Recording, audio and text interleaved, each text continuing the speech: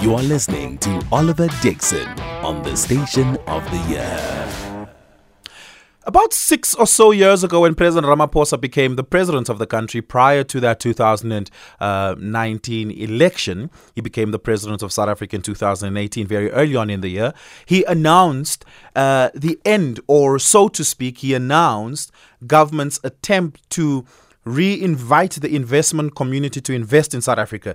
They had what they called, whether mythical or not, an investment boycott following the years of Jacob Zuma. Soon thereafter, we started hearing the buzzword 9 wasted years. President Ramaphosa then said to the world, South Africa's open for business, please come and invest. And he started hosting, for the last couple of years, investment conferences on an annual basis. He announced at the time a 1.2 trillion rand investment target, and he went on a crusade across the world, activating some of that investment. He also then appointed an investment envoy, of which continued the work of going around the world and saying, hey, look, there are investment opportunities in South Africa. Has the investment boycott ended, is the real question.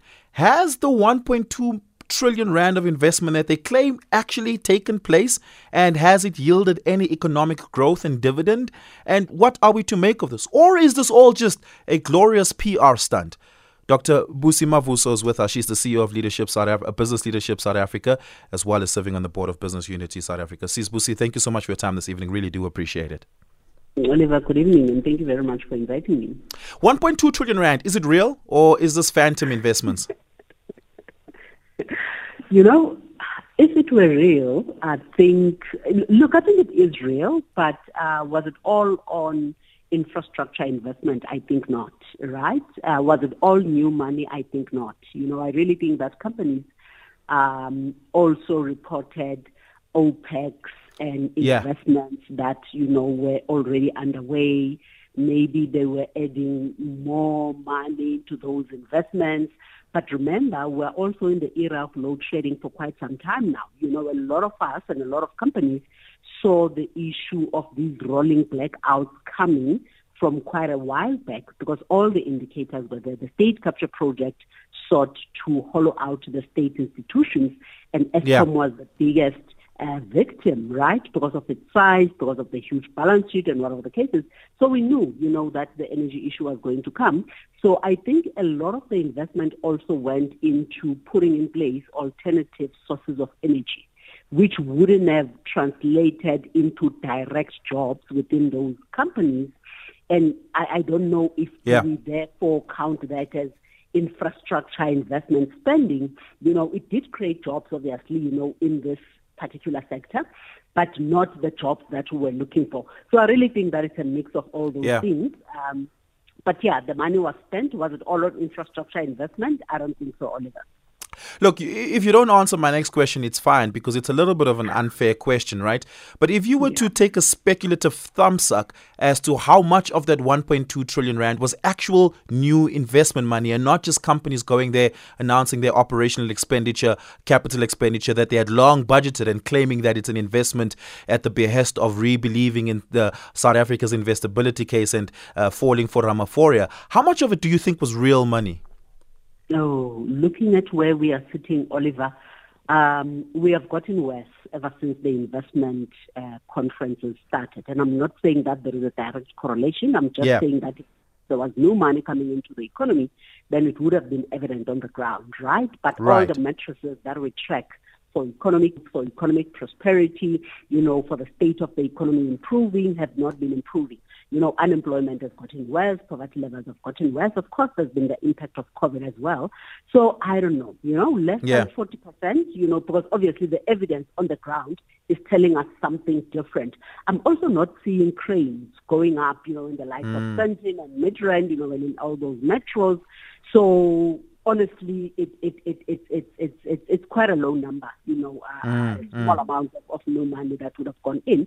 In the industry of renewable energy, though, I'm sure that amount is a little bit higher. But also, maybe the other thing we should take into account, Oliver, is that these renewable projects, have a long lead time before Right. they actually, right?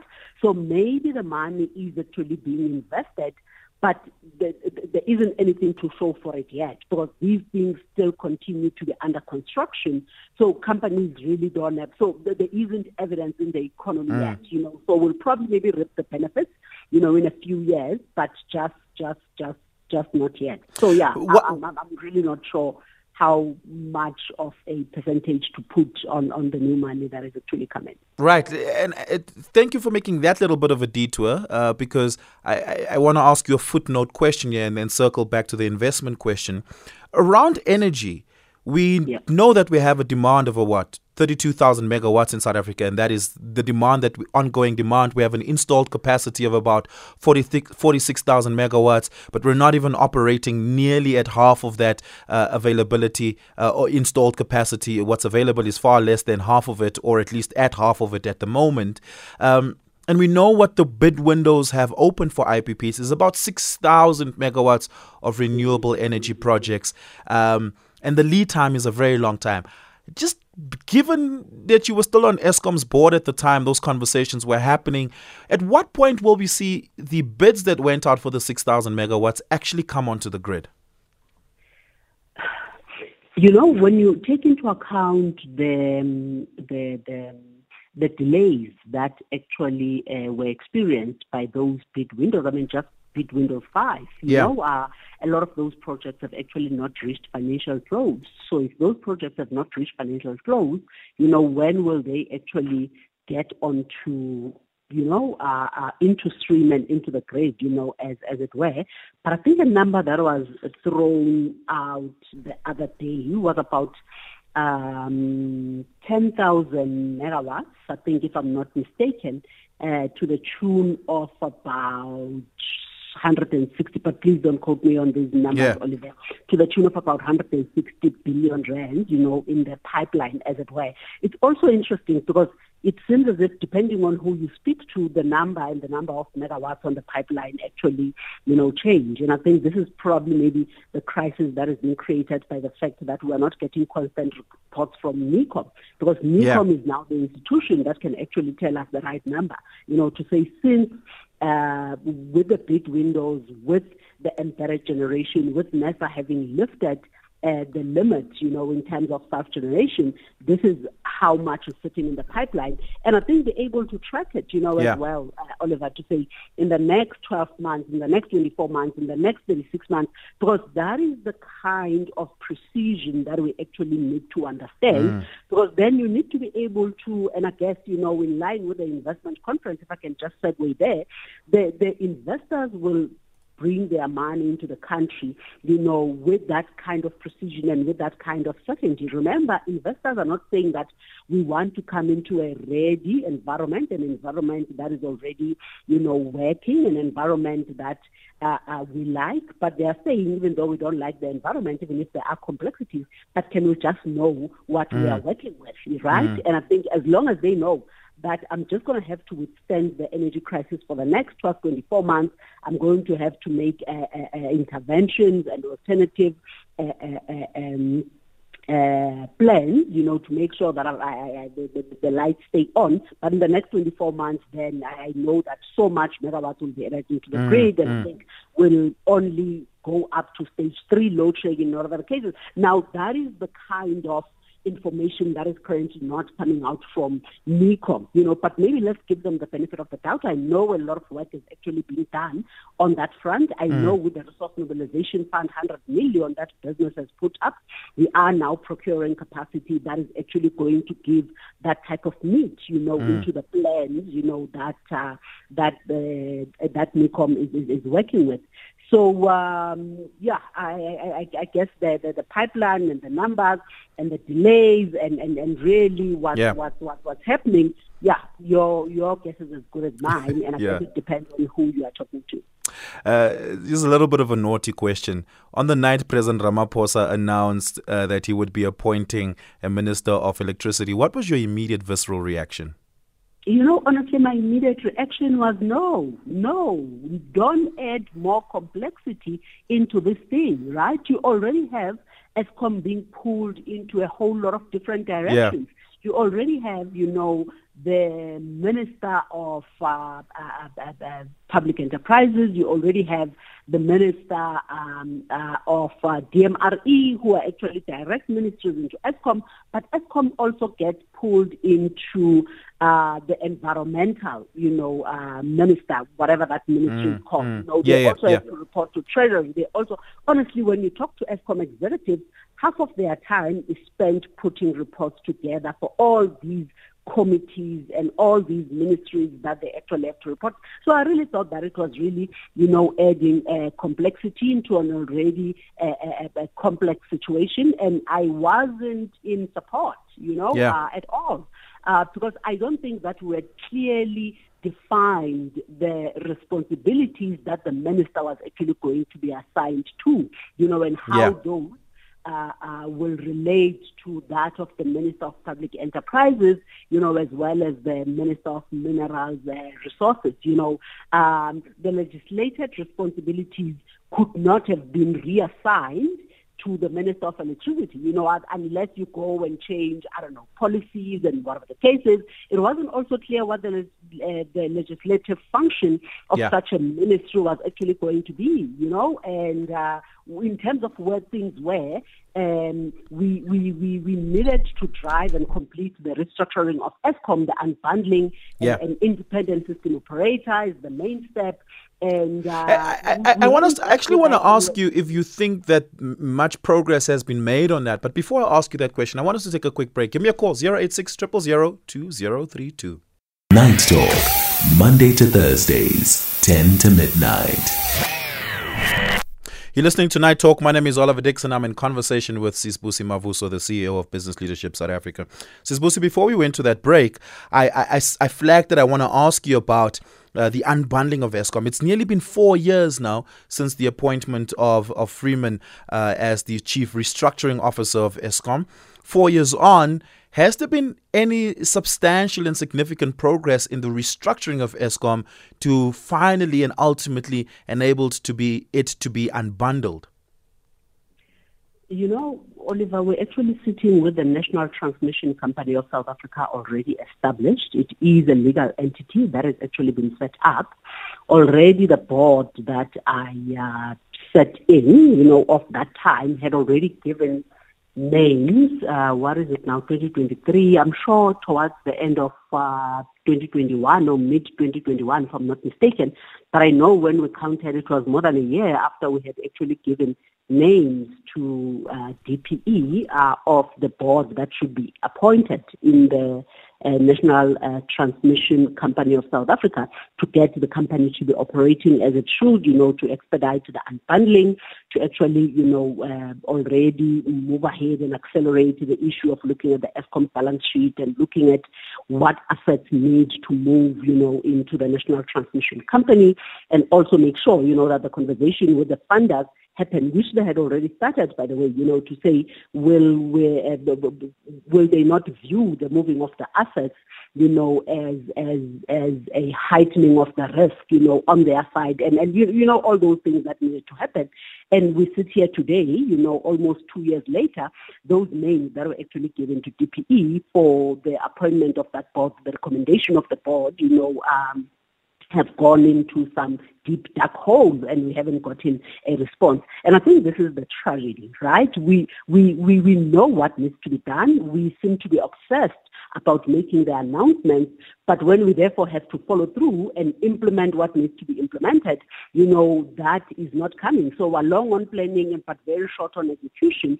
So the unbundling process should have been finished. When I left that board, we're actually saying we had put a target of registering the Distribution Company of South Africa. I don't know what we're going to name it, but the distribution would have been registered as a legal entity by 31 December 2022.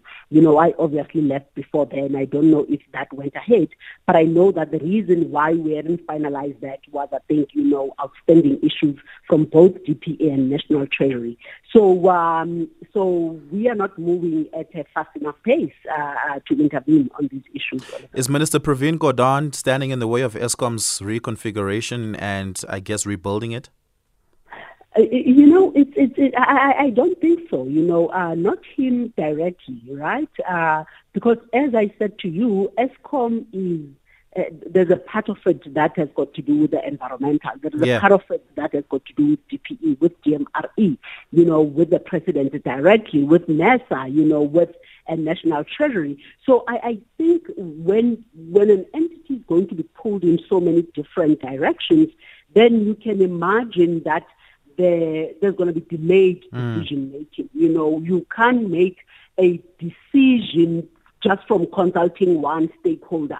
Right, you're going to have to get a whole lot of these stakeholders agreeing on the same thing. So it's easier said than done. So I think PG knows what needs to be done. He is in support of what needs to be done, but the final decision doesn't lie with him, right? And I mean, with the appointment of the board.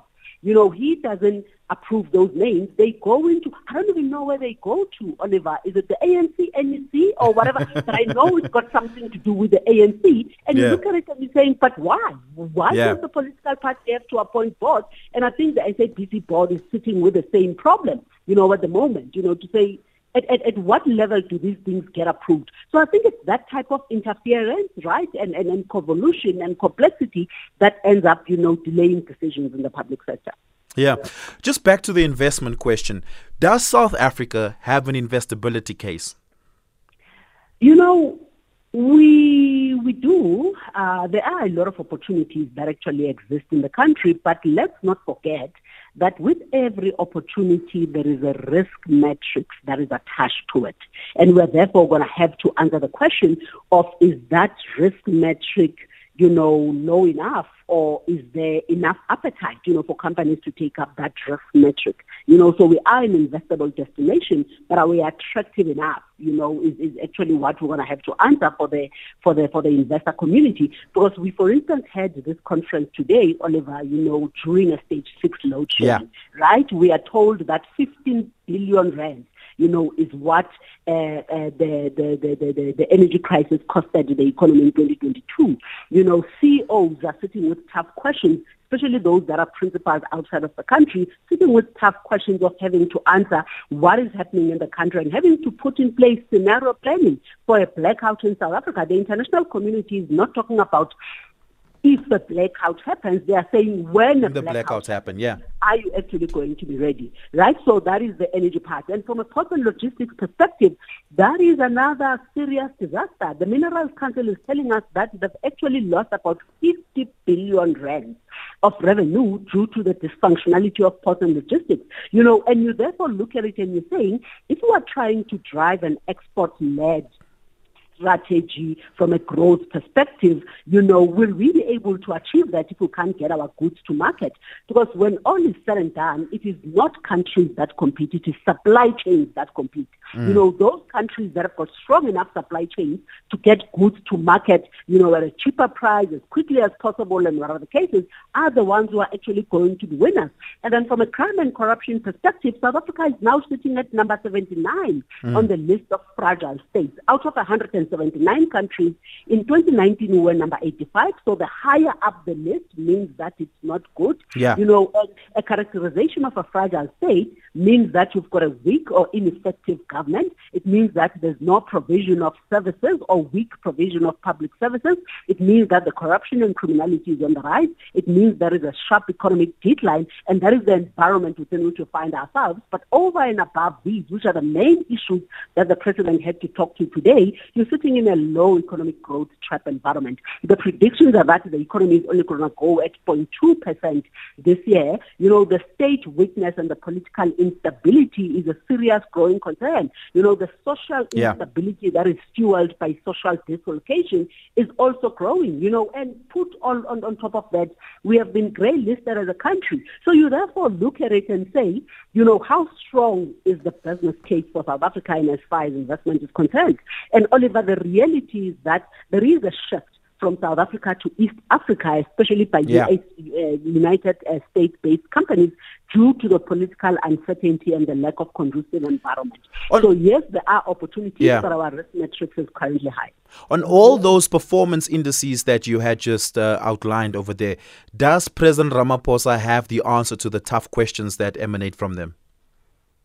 He gave a very plausible speech today, right, about what we are doing as a country, about how we are intervening. And I think it was very candid. He didn't try at all to try and, downplay the problems that South Africa is facing. And I think he went into quite a lot of detail, especially on the energy front, because this is the biggest albatross around our necks as a country, to talk about what we are doing. But I guess we've been talking about the energy crisis for a while. We have known about the energy crisis for a while. We could have brought the private sector generation and investment, at a much more faster pace. The issue of embedded generation could have been done. So I wonder how believable and how... Okay, because that believability question is a tough one. So maybe let me ask this question a lot more bluntly. When you speak to your member CEOs, collectively, what is their attitude and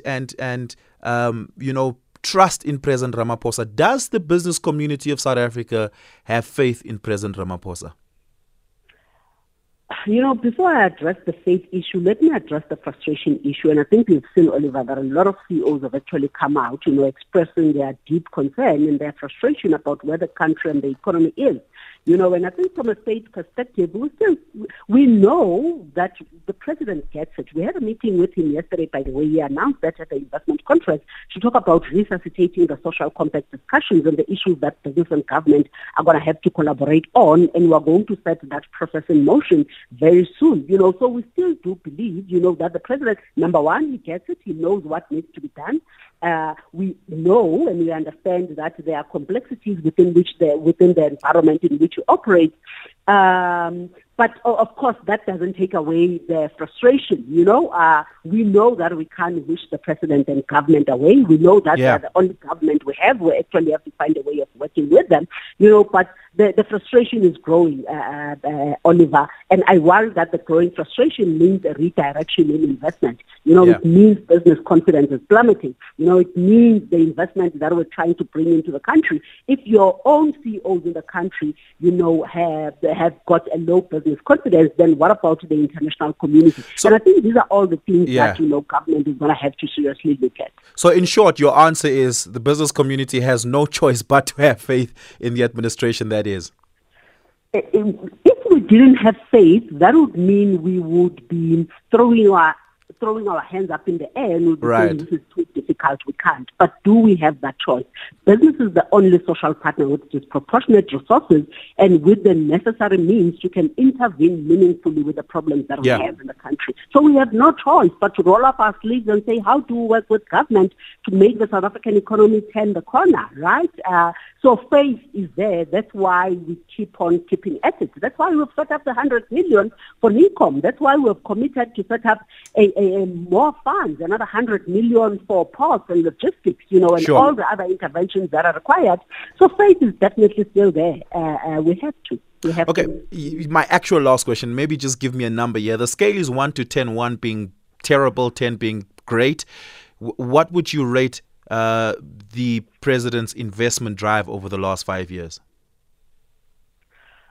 If they've achieved the 1.2 trillion that they actually wanted to achieve, then I guess it's probably an 8. Because I think nothing is perfect, so I won't give it a 10. But I guess from the investment conference intervening in the economy, then it's definitely between a 3 and a 4, Oliver, because the economy has gotten worse ever since, for the last 5 years. So I don't think there's no evidence on the ground. If there is very little evidence. South Africans are clearly not seeing the evidence. Maybe it will still come, but I guess then it's between a 3 and a 4, 3.5%. Yeah, Sis Busi Mavuso, thank you so much for answering some of my really awkward and blunt questions. I really do appreciate it. Thank you so much, Oliver. Nice talking to you. We're going to be taking a quick, short break. On the other side of that, we asked the question,